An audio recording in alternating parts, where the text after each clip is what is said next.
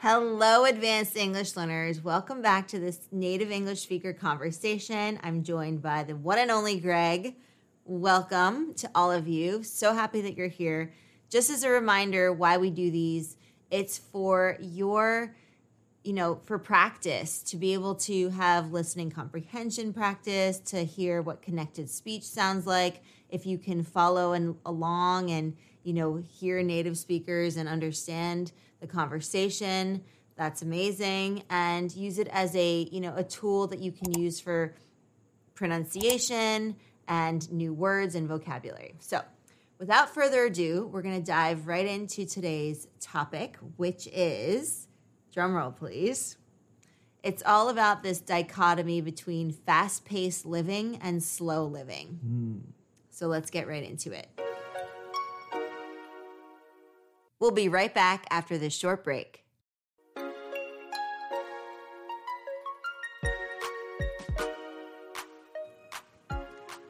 All right, so maybe we should start by defining these terms. Yeah, so fast-paced living, to me, pace. What's pace? Pace is like tempo, right? Yeah. So it's the speed at which a beat is happening in music, right? Or if you're in a competitive context, the pace of a run is sort of the speed at which you do a run. Yeah. And what people have done in modern times is apply that same concept to lifestyle, right? So if you have a fast-paced lifestyle, you just imagine a sprinter, right? Someone who's running really, really, really fast and their legs are almost a blur. That's a fast-paced lifestyle.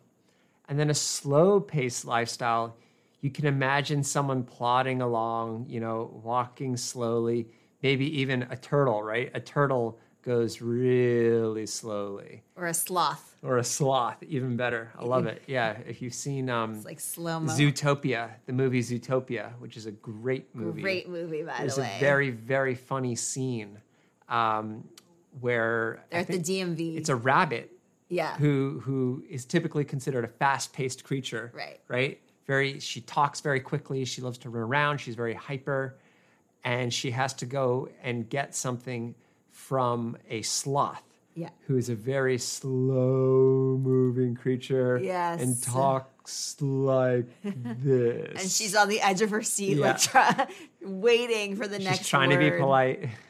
Yeah, so anyways, that's sort of how I would define fast-paced and slow-paced lifestyles. Yeah. It's really about the sort of speed at which you like to get things done, and the speed at which you like to process information.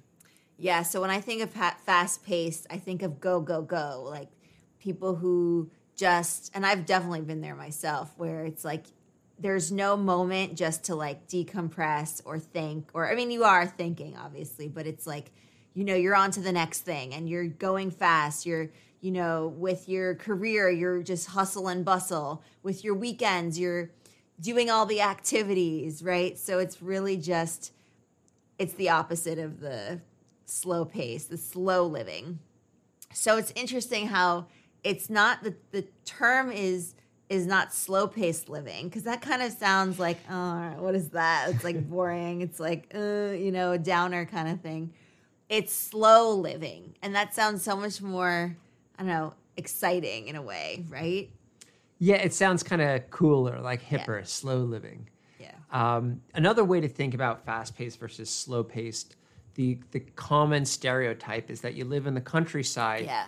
You have a slow-paced lifestyle. Things are, relaxed, and your schedule is pretty predictable. Yeah. And you got the countryside. You got the child. You wake up with the sun and go to bed with the sun, right? Yeah. Everything's just sort of low key. Of course, if you actually worked on a farm, you would know that's not the case at all. Absolutely. It's actually very, very hard work. But that's the stereotype. And then the city is like crazy, crazy, rush, rush, rush. Go, go, go. Waking up at the crack of dawn, going to bed late at night. And during the day, it's just boom, from one task to the next. There's a million demands on your time. It's just go, go, go. Yeah. I honestly think people should experience both. I think there are moments in our life for both. I think, I don't know how easy or feasible it would be to rotate, have like 2 weeks of slow living and 2 weeks of fast-paced living. I think the reality is that summers can be taken more so, especially if you configure your schedule such that you have like a week off or 2 weeks off or, oh my goodness, 3 months off if you're a teacher, for example. And so really taking advantage of that time to experience something like slow living. I know that when I first heard that term, I was teaching, and one of the teachers was talking about her holiday, her vacation, and she was talking about how she spent the summer slow living, and I was like, what does that even mean? Like, this was years and years ago, and I was like, what is that? Like, I was very curious about it, because to me, there was like fast pace and there was like nothing, right? It was like that contrast. Yeah, I think slow paced gets a bad rap. Yeah, I think so too. Because often when people hear slow paced, they think lazy. Or unproductive. Or right? not living up to your full potential. Exactly. Yeah. And when I was younger, I definitely felt that way too, right? Yeah. I felt like if I was sleeping more than, 6 or 7 hours, that I was wasting time. Yeah. If I didn't have a million things going on at once, that, I wasn't, living up to my potential. Yeah. Over time, I've started coming to the realization that slow-paced living, you can actually still get a lot done. And often what you get done is more focused work. The quality of output is higher. Yeah. And so while your volume might be lower, the value of what you're putting out is higher. And so at the end of the day, if your productivity isn't measured in, quantity, but it's measured in quality, I think for me, in my experience, slow-paced living actually wins out. It certainly wins in terms of the way I feel. We'll be right back after this short break. You hit the nail on the head with that one, because meaning you got right to the point, the meat of it. Because I think it's all about that intention. And then when we're doing things that really we feel good about, like the process is something that we enjoy, we're that much happier for it, right? And I think it's also this idea of, not just like going through the motions of something and rushing through it and just like checking off one of the, items on our to-do list. It's really more about thinking about it in a deliberate way, being intentional, right? And it doesn't necessarily mean that you're going to be slower to complete the tasks. It means more so that maybe you have fewer tasks at any given time. The priorities are like more apparent to you, right? And that you're just approaching it with more mindfulness. I think mindfulness is a big buzzword these days, wouldn't you say? Yeah, and I like what you said about your priorities, right? Yeah. You may have fewer tasks that you're working on, but you applied wisdom and judgment to the situation to filter out the unnecessary tasks. Yes. Right? Often the fast-paced lifestyle happens so quickly that you don't have time to really think through what's important and what isn't. Whereas if you adopt a slower pace, you really can determine what generates the most value. There's the Pareto principle, right?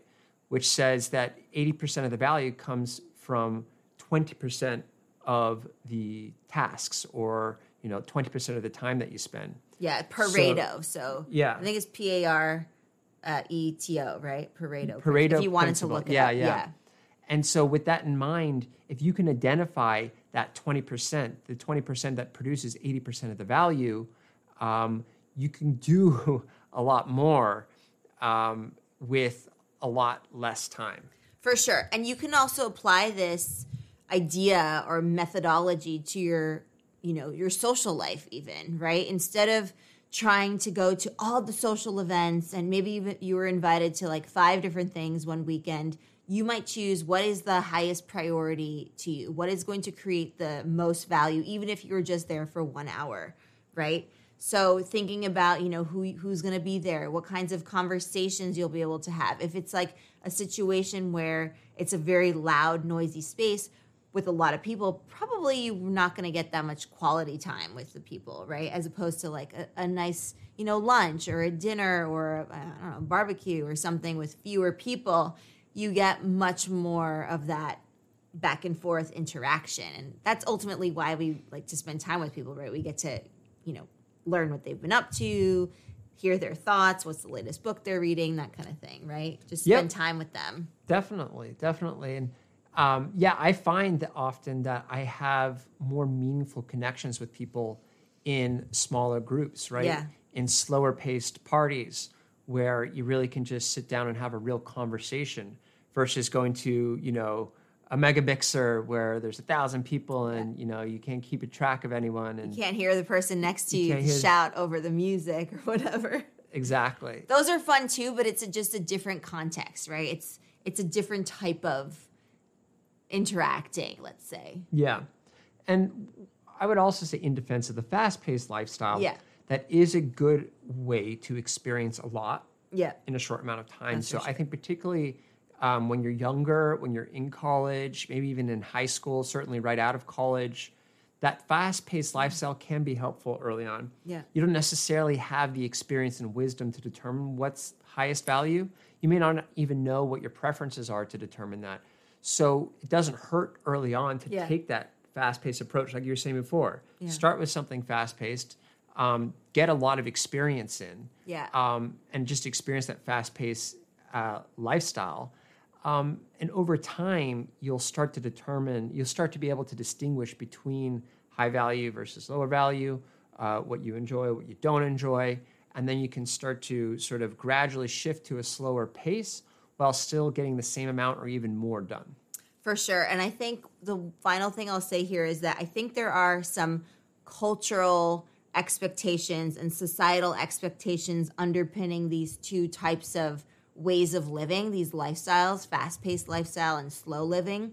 And I think for the most part, American culture is more of the go, go, go with, making sure that you're on top of your, your career, your life, even like go, go, go with your self-care, right? And it's like sometimes we have to be aware of that and bring ourselves back to that mindfulness. And with things like tools like meditation and proper, techniques for self-care, we're reminded of that, okay, just slow it down, be intentional, be deliberate. But I think honestly, like playing around with both, having a balance between the two is a way of really just enriching your life. I think in a lot of ways there are moments for both. And I think that's sort of the takeaway, in my opinion, here. Yeah, and even if you're doing the fast-paced lifestyle, you can still take opportunities to be present in the moment, right? We were talking about mindfulness earlier. If you can be present, just take 30 seconds of your day every hour or two to just pause and sort of get your bearings and do a meta-analysis on sort of what's going on at that moment can really help make you feel grounded and control the pacing so that you still are operating at a fast pace, but you're doing so mindfully. I love that. Yeah, that's perfect. And paying particular attention to those transition moments. So that's a nice one. Maybe we can all work on that. We can all get better at that, right? As a collective unit. All right. Well, I hope that you enjoyed this conversation. There's lots to think about with this dichotomy of fast-paced living, slow living. What camp do you fall in? What are some of your goals for these? I think, again, like we said, having a balance between the two is great. So I would love to hear from you, what sort of, what's been done in what are the cultural and societal expectations where you're from?